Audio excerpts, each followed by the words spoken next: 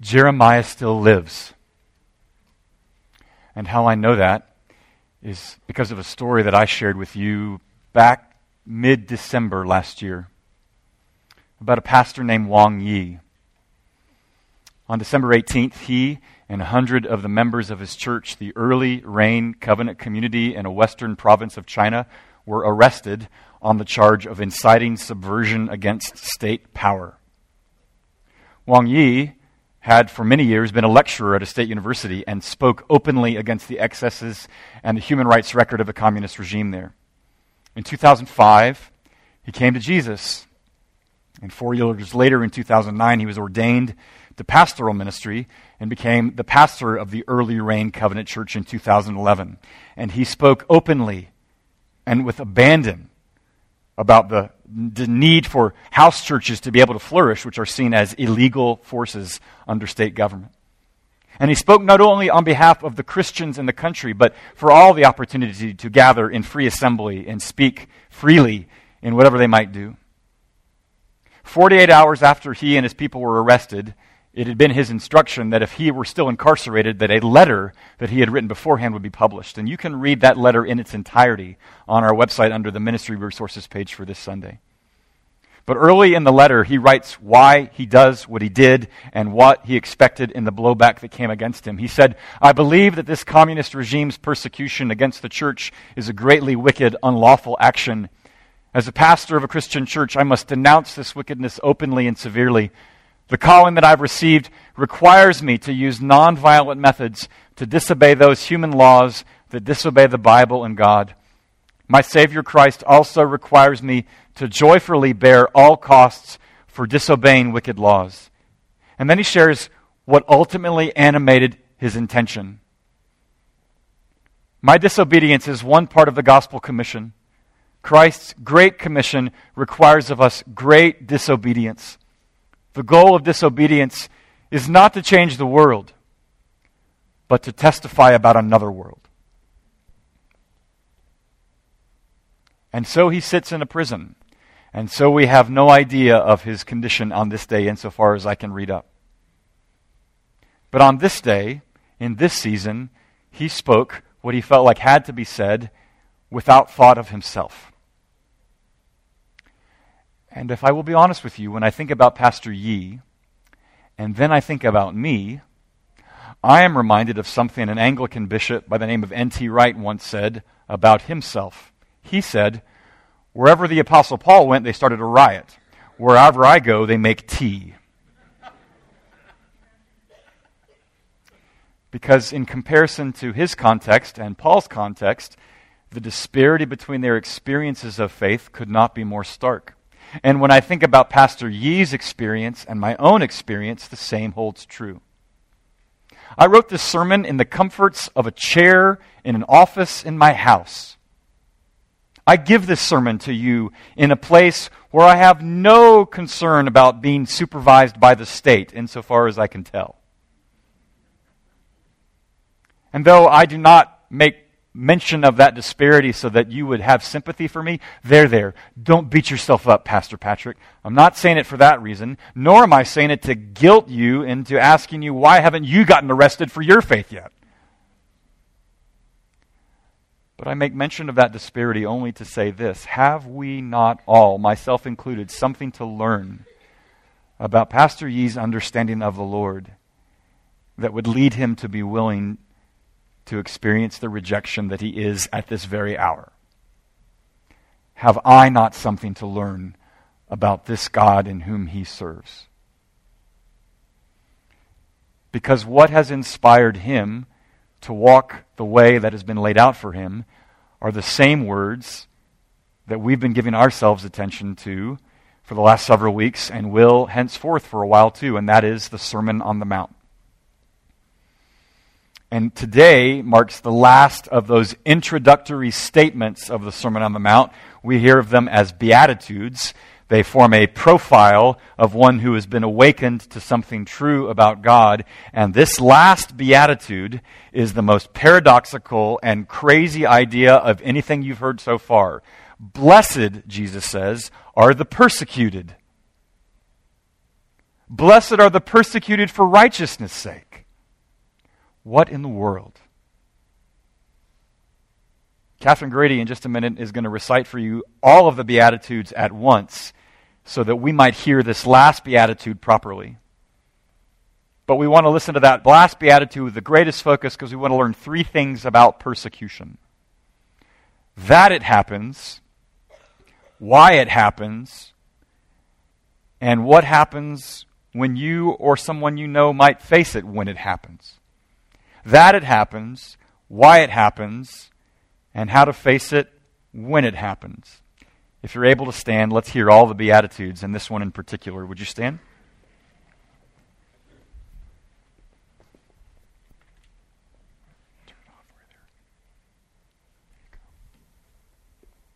This is a reading from Matthew 5, verse 1 through 12. Seeing the crowds, Jesus went on a mountain, and when he sat down, his disciples came to him. And he taught them, saying, Blessed are the poor in spirit, for theirs is the kingdom of heaven. Blessed are those who mourn, for they shall be comforted. Blessed are the meek, for they will inherit the earth. Blessed are those who hunger and thirst for righteousness, for they will be filled. Blessed are the pure in heart, for they will see God. Blessed are the peacemakers, for they will be called sons of God. Blessed are those who are persecuted for righteousness' sake, for theirs is the kingdom of heaven. And blessed are you when others revile you and persecute you and say all kinds of evil against you on my behalf. Rejoice and be glad, for great is your reward in heaven. For so they persecuted the prophets who were before you. This is the word of the Lord. Thanks be to God.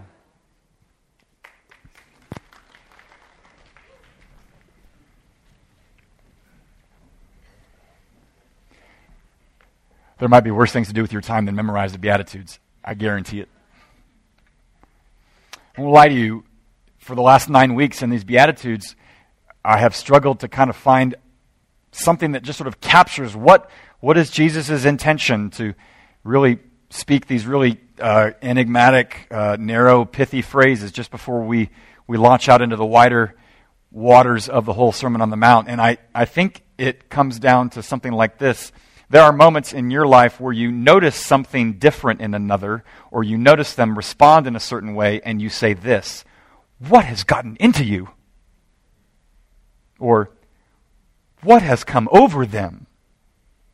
You see that, and you note that, and you marvel at that, and I think the Beatitudes are the answer to the question, what has come over you? And the answer to that question, the Beatitudes, is God has come over me.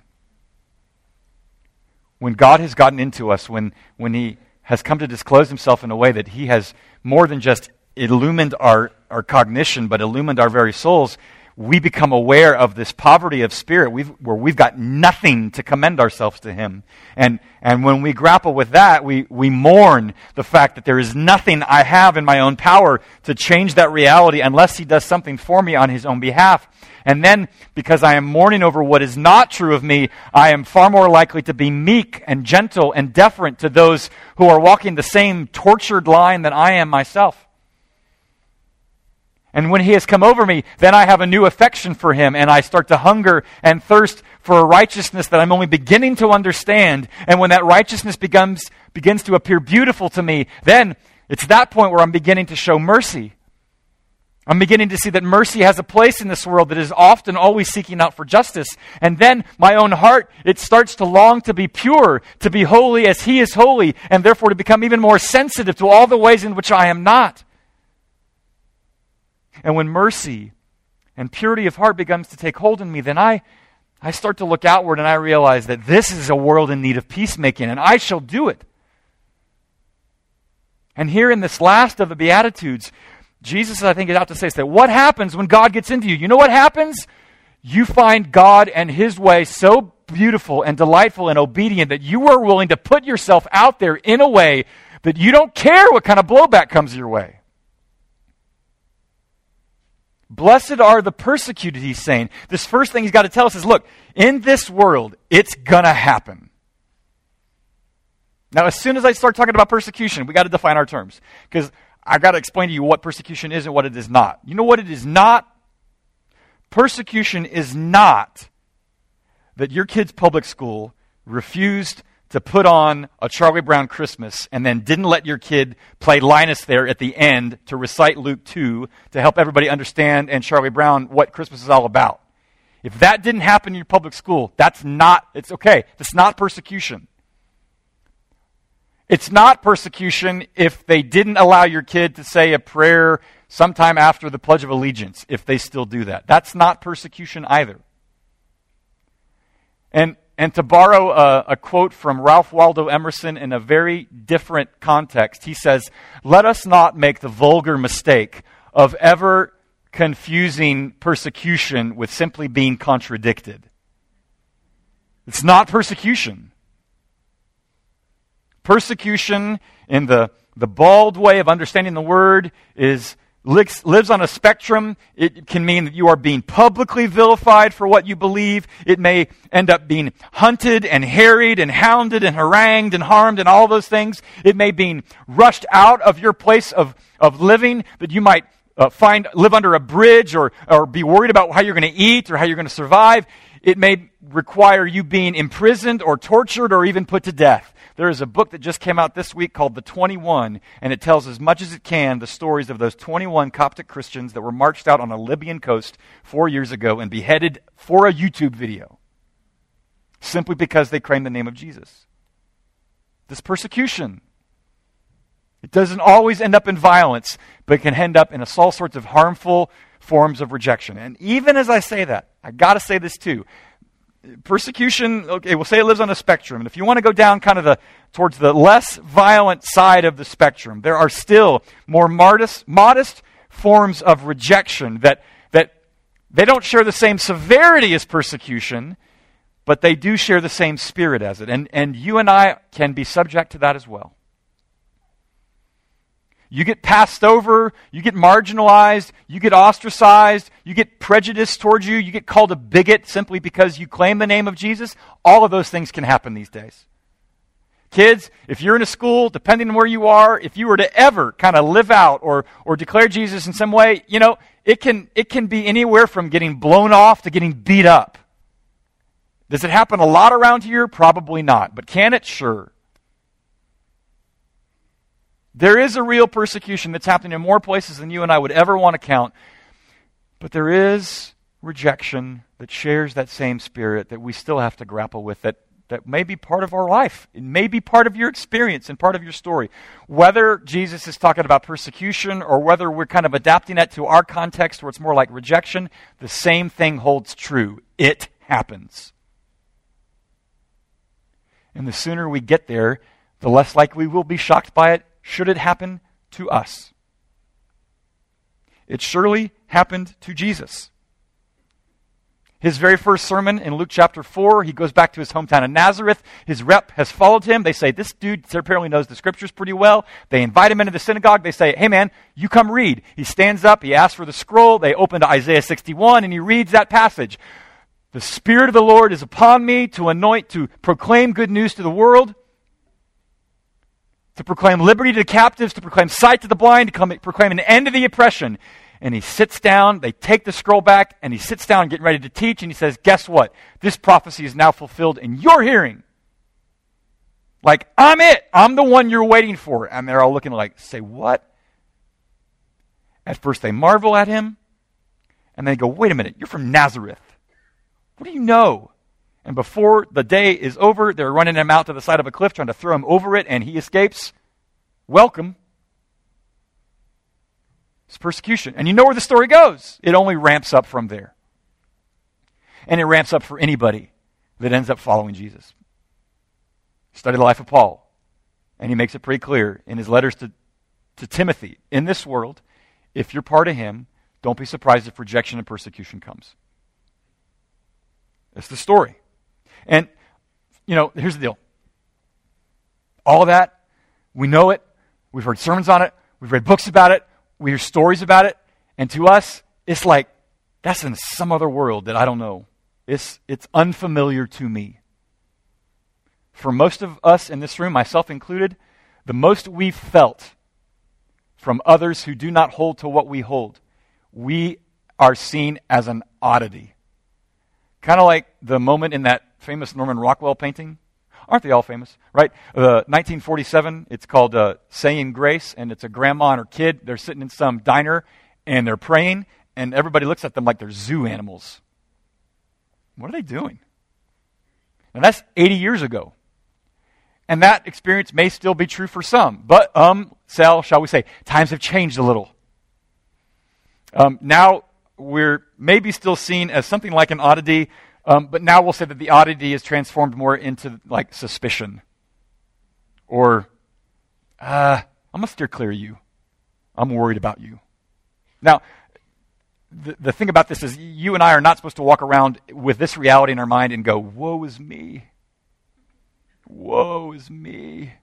Because like playing the victim is rather popular. And neither are we to like blow up whatever social media presence we have and say, did you hear about what the slight I felt because of some action of obedience I might have enacted in? Me saying that Jesus is telling us that persecution happens is not for us to go, oh, it's so bad. But let me kind of give you a picture of kind of where things are, I think, in this world. I'm going to show you a clip from the sitcom called Silicon Valley. Now, this clip is heavily edited. But I think it nails a sense of kind of where American culture is with respect to seeing Christians, at least in some neck of the woods. Okay, Silicon Valley happens in Silicon Valley in California. But to set up the scene here, the group that runs the internet company, they're about to enter into a partnership with a new guy, and he's coming on staff, and it's a business partnership. And they're in a group board meeting with this new guy, and in the midst of their getting to know him, one member of the meeting announces that this new guy is actually a Christian. And everybody, they all spit their tea out at that moment, right? Because it's almost like as if he'd said, he's a member of the Nazi party. And so here is the moment after the meeting in which the person who is the Christian, he's the blonde dude with the glasses, kind of explains to everybody how he feels about being outed as a Christian and how everybody else kind of processes the fact that he is. So check it out. Oh, that went well. Started out a little weird, but things really picked up. Why did you do that? Why did you say that? Say what? Richard, you just told a room full of tech people that I'm a Christian. Oh, okay. But you are, aren't you? Yes, but I told you that in confidence. I said between you and me. I'm not openly Christian. Thanks a lot, man. You just outed me. Oh, I'm sorry, Dee Dee. I didn't... Okay. Should we hug? I can not make it weird this time. We could... I'm sorry, Richard. You know that my default position is blind support of whatever you do, but this was not your best moment. Guys, it can't be that big of a deal, right? Why should it be? America loves Christians. Muslims are the enemy. Well, that's true in most of America, but not in Silicon Valley, sadly. Sadly? You can be openly polyamorous, and people here will call you brave. You can put microdoses of LSD in your cereal, and people will call you pioneer. But the one thing you cannot be is a Christian. I find their theology to be illegitimate, and it's clear that they are the source of the majority of the world's problems. Guys, come on, it can't be that bad. Richard, so I just got off the phone with Colin over at K-Hole, and while he loves your tech, he's considering blowing up the deal. What? Just because one of my CEOs is Christian? It freaks people out in the Valley. Okay, so what do you want me to do, Malika? You want me to drop Dee Dee just because he's Christian? Look, cutting all ties to Dee Dee and First Sight will definitely send a strong message to Colin. Forget it, Monica. I'm not doing it. I mean, I'm not dropping him. All right, fine. I will call Colin and try and smooth things over for you, but you need to handle Dee Dee. Okay, apologize for outing him, of course, but you need to make sure that he keeps quiet about this, right? Because it's not just about losing K-Hole. It's way worse than that. Let's put it this way. Would you want to go from being a rock band to being a Christian rock band?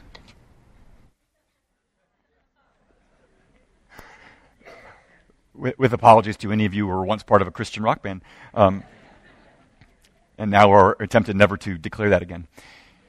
Look, it's a sitcom, and we laugh about it, and I kind of credit the writers of it, that they see the irony, right? Like, it's the one thing you don't talk about anymore.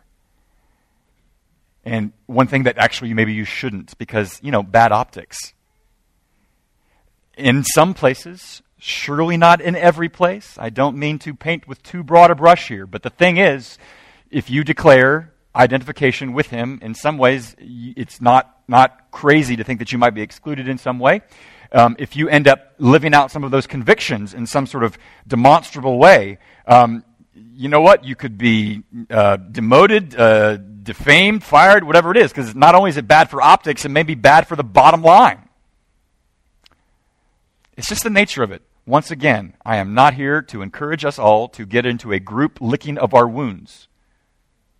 Most of us, myself included, don't have any. But it is important for us to grasp that this happens. And therefore, if I might carefully put words in Jesus' mouth, if any of us at any point ever catch ourselves thinking or saying, I can't believe this is happening to me, Jesus might respectfully say, yeah, I can imagine this happening to you. It happens. But why? Like, where does it come from? Violence can oftentimes be random. You're just in the wrong place at the wrong time. But rejection or persecution, whatever it might be, that's got a point to it. It's out to silence or to squelch or to limit the spread of things, to just sort of keep it at bay, keep it in your little private world, but God forbid it should ever come out into your public discourse or your public actions or your public opinion. But if that's its point, like, what's driving it? Why are they going after it? Why do they go there? And you kind of answer that question by just considering, why did it happen to Jesus? I mean, Jesus says stuff that challenges deep-seated convictions. He begins to disrupt the way they have thought for a very long time. It's their order, it's their orthodoxy, and he comes in and undermines it to them, and that is unsettling.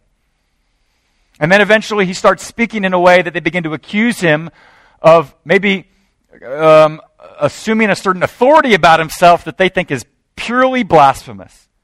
Who are you to forgive sins, man? Just because what he said. And eventually he says enough to rile up the Jewish establishment that they say, you're a threat. And they feel so threatened that at some point they convince Rome to say, this is no political friend of yours. He is ripe for revolution. You ought to get on this. And Rome believes it half enough, and they think you're a threat. Jesus is saying, though, in the Beatitude, blessed are those who are persecuted not because you're a threat. Blessed are those who are persecuted for righteousness' sake. What does he mean by that? You don't got to go far. You just got to look over your shoulder at what he's just said in the Beatitudes. Sometimes when it talks about blessed are the merciful, you know what? You show mercy, you're going to encourage or invite some blowback from people that would just as soon you go for justice and now. Rosaria Butterfield, I've mentioned her book a lot recently, that book on hospitality. It's called The Gospel Comes with a House Key. She opens that book by telling a story about a new guy that moves into the neighborhood, kind of a reclusive dude, kind of to himself. He dismantles his doorbell so nobody can bother him. Oh, not exactly Mr. Rogers, right? But she shows hospitality to him. They walk dogs with each other. When his dog gets loose and runs off, her family starts to go help him find it. They just become friends, and she kind of helps move him into the warp and woof of the community. And then one morning, she's having her devotions, and all of a sudden she looks out their window, and there's police in front of his house, and tape all around, and lights blazing, and her cell phone starts to blow up with texts from the neighbors. She walks outside and discovers from the cops that dude across the street has been building a meth lab in his garage. And everybody in the neighborhood is looking at her going, you befriended him? Did you know how dangerous he was? Did you conceal that? Do you know what this could do to our property values? She gets the blowback for having been merciful to some guy whose obviously story she wasn't quite as familiar with as she might, but it didn't change the way she thought of him. That's mercy. You want to live pure in heart in the way Jesus talks about, you're going to get ridiculed. You're going to get hated for that. You're going to get called any sorts of things, called repressed, puritanical, whatever you want to call it. It's just going to come that way. And if you want to seek peace, there are some folks that would rather you just persist in your estrangement than you ever go out to make peace. So it's not a stretch to figure out why Jesus would say, blessed are the persecuted for those who are for righteousness' sake. Jesus experienced the same. He gets blowback for raising the bar of what righteousness is, but also widening the circle of those who might ever be invited into that family of God. When you hear him talk about what we do with our words and our anger and our lust and our retaliation and our enemies, people are going to look at him like, are you nuts? You speak like a madman. It's crazy. I know what the law says. You're saying it's deeper than that. And he goes, it is deeper than that. And then when he goes and eats with the so-called tax collectors and sinners, and people are galled that he's getting up that close and intimate with people who are unrighteous in the eyes of others, and he is in so many ways saying the righteous God comes for unrighteous people that they might be invited into his righteous family. And they say, are you crazy? You're defiling yourself. And for all of that, he experiences all manner of provocation. That's his life. And that is true for anybody who would follow him. But that's, why are they threatened by that? What's going on there? Thomas Nagel is an atheist. He's also a philosopher. And he is in no way a persecutor of those with religious faith. He, in fact, has great respect for those with religious faith. If anything, he has gotten more criticism from his fellow atheists for the way in which he critiques their sloppy thinking. But in a really candid moment in a book he wrote, Thomas Nagel wrote this about the fear surrounding religious faith among those who do not have it. He says, I'm talking about something much deeper, namely the fear of religion itself. I speak from experience, being strongly subject to this fear myself. I want atheism to be true, and am made uneasy by the fact that some of the most intelligent and well-informed people I know are religious believers. It isn't just that I don't believe in God and naturally hope that I'm right in my belief. It's that I hope there is no God. I don't want there to be God. I don't want the universe to be like that. Again, not a persecutorial bone in his body, so far as I know. But I think he touches on what is at the core of that unfamiliarity and that sense of threat that comes from those who espouse a certain religious faith. Surely it was true of the Jewish establishment. Surely it was true of the Roman Empire. But in our day, you know what Jesus is a threat to? Our personal autonomy. And that's just a big way of saying, kids, we like to do what we like to do. And anybody come and tell me what I can or can't do, I don't like that. Especially in my day where it feels like it's my body. It's my life. Step back and step off. You want me to give you a real clear and bracing example of that?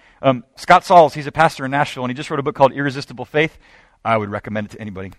But in that book, he mentions an experience of somebody that he had met with on a number of occasions to talk about Jesus, even though this guy had no religious faith, come from a background, but totally repudiated it. And at one moment, Scott Sauls sits with him in a coffee shop and talks to him about Jesus, and at some point, the guy kind of gets livid with him.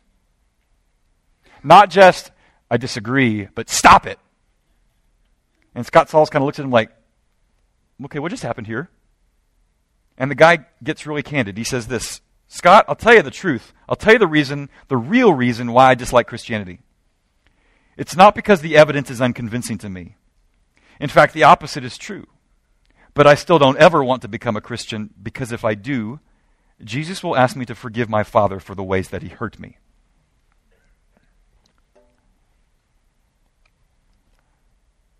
There are moments and aspects of what it means to follow him where people might have really credible rational arguments for why they just can't go there. It's a bridge too far. It seems too absurd. But there are other moments in which people are so animated by what he says because of something in their background, and they realize that if they give in to Jesus, they've got to give in to something that hurts too badly. And from that can come all manner of rejection.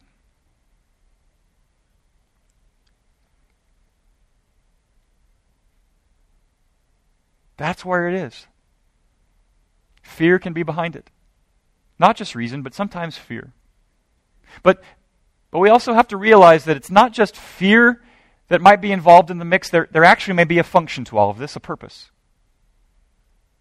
Tertullian was a 3rd century church father who said, the blood of the martyrs is the seed of the church.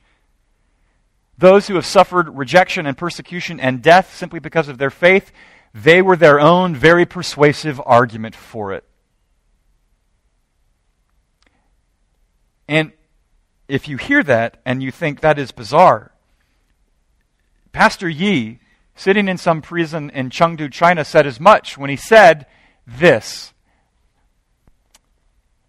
if God decides to use the persecution of this communist regime against the church to help more Chinese people to despair of their futures, to lead them through a wilderness of spiritual disillusionment, and through this to make them know Jesus, if through this he continues disciplining and building up his church, then I am joyfully willing to submit to God's plans, for his plans are always benevolent and good.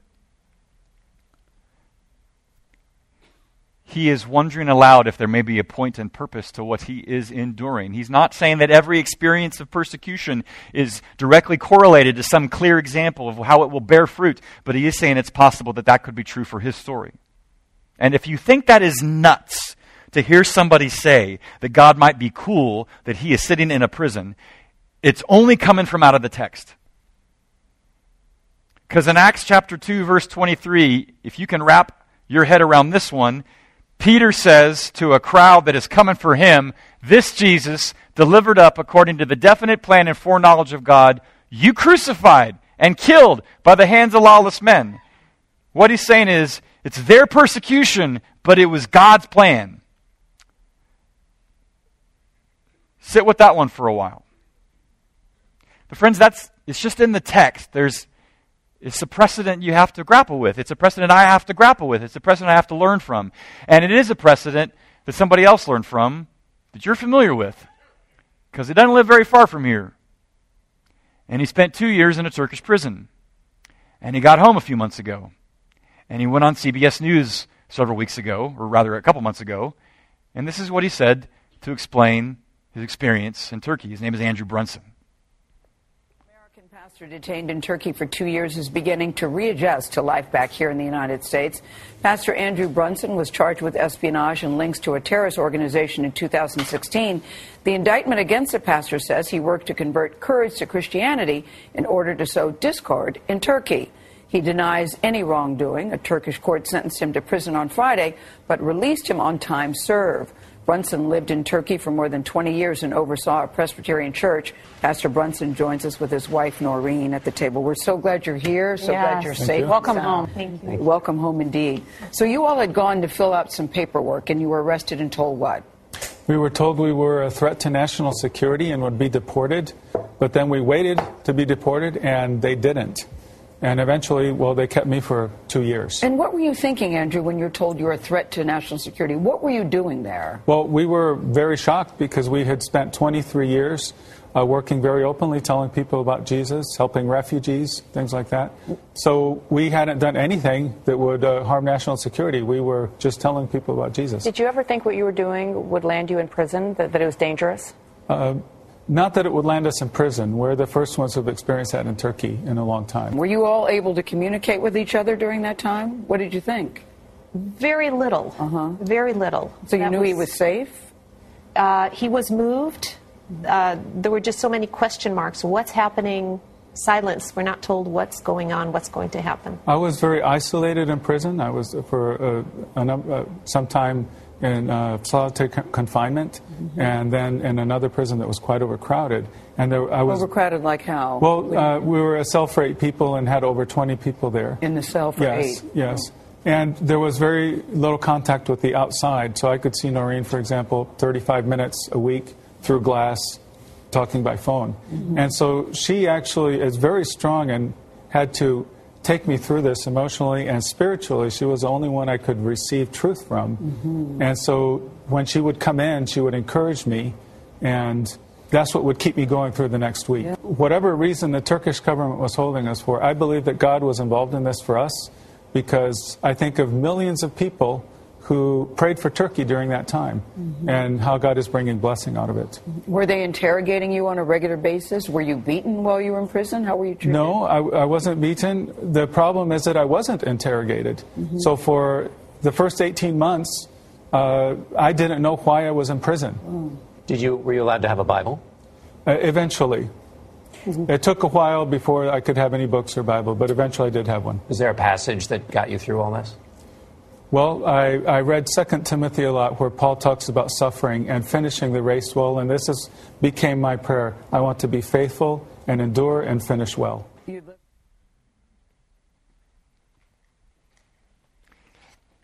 Okay.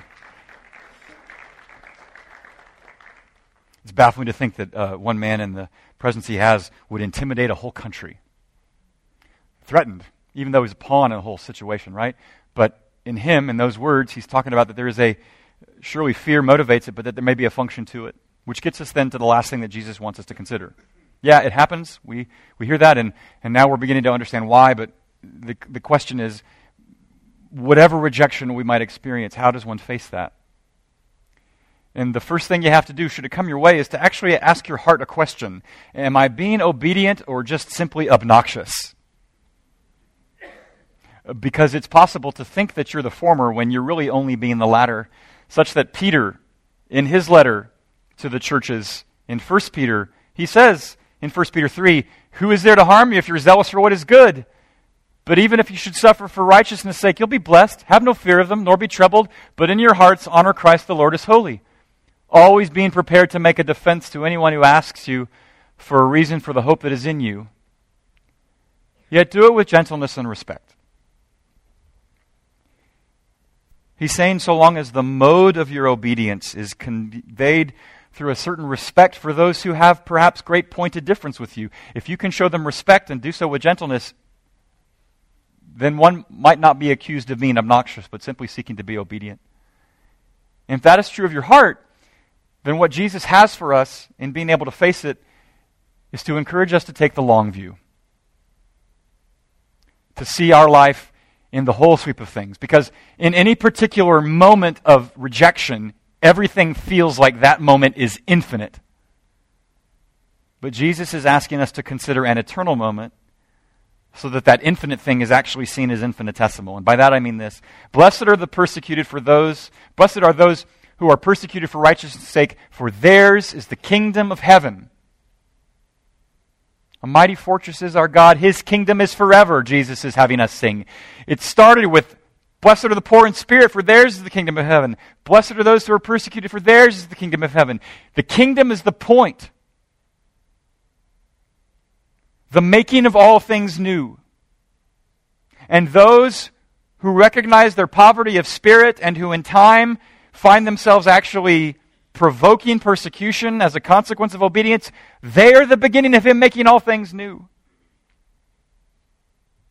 And so He is, if you will, speaking in a way, to borrow a phrase from the Air Force, if you're taking flak, that would mean you're over the target.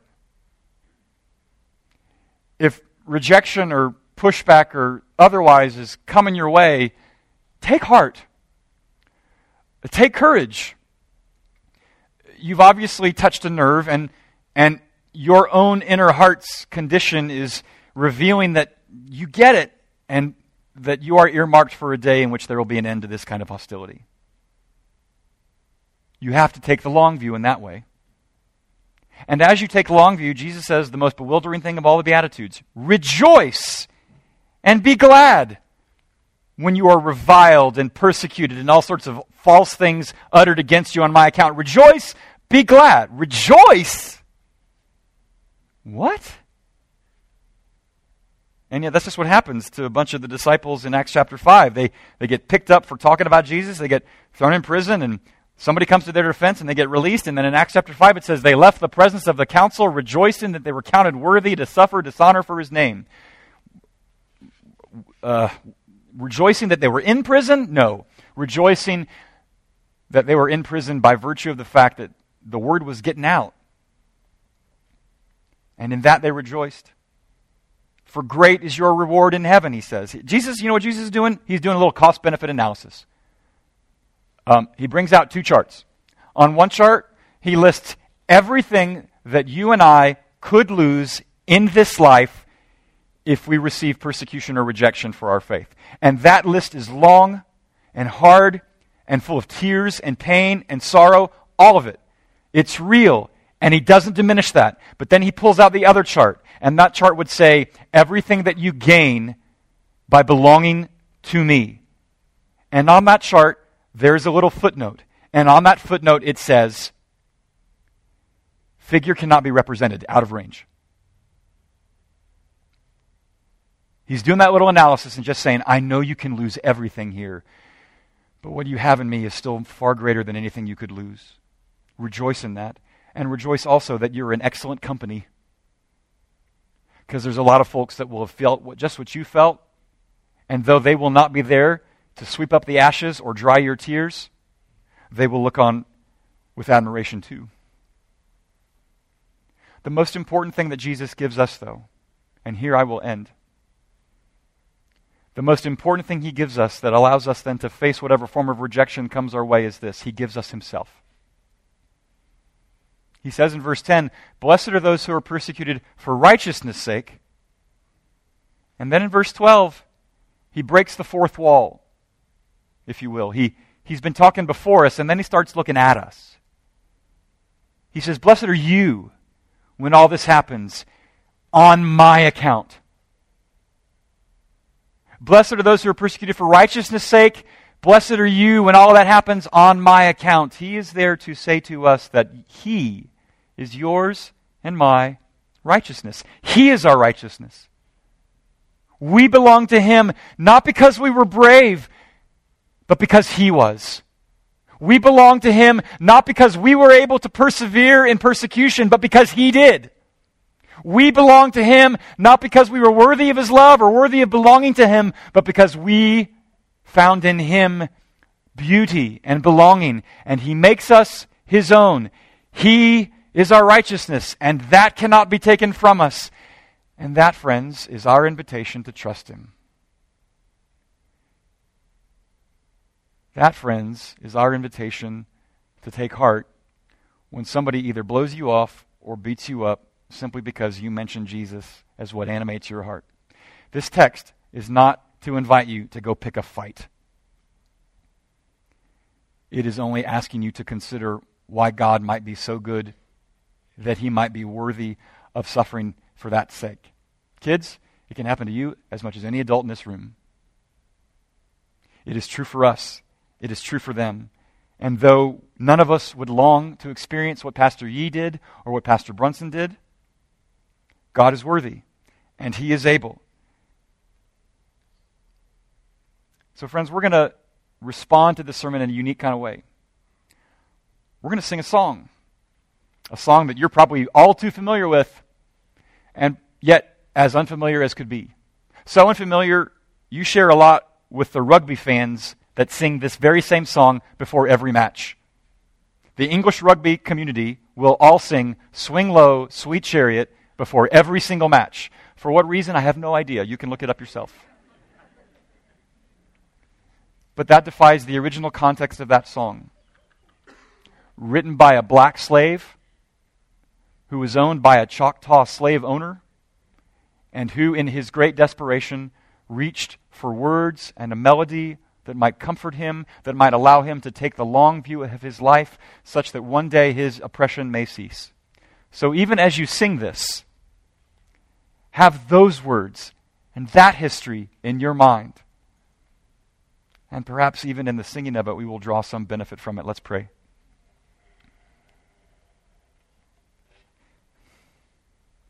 Oh, Father, we know that you are not saying to us through this text, we must suffer or else. We know from Peter himself that he set aside the possibility of threat or denial or rejection or persecution by denying you thrice. And you did not disown him. You restored him and showed him your love and called him to that same kind of love that you'd shown him. And surely we must take rest in that when we fail when we crawl into our fear and stay there. Father, we pray for your mercies upon us, but we pray most that you would build into us a sense that you are good, and that whatever harm or rejection may come our way, you are worth it. In Jesus' name we pray for Pastor Yee. Amen.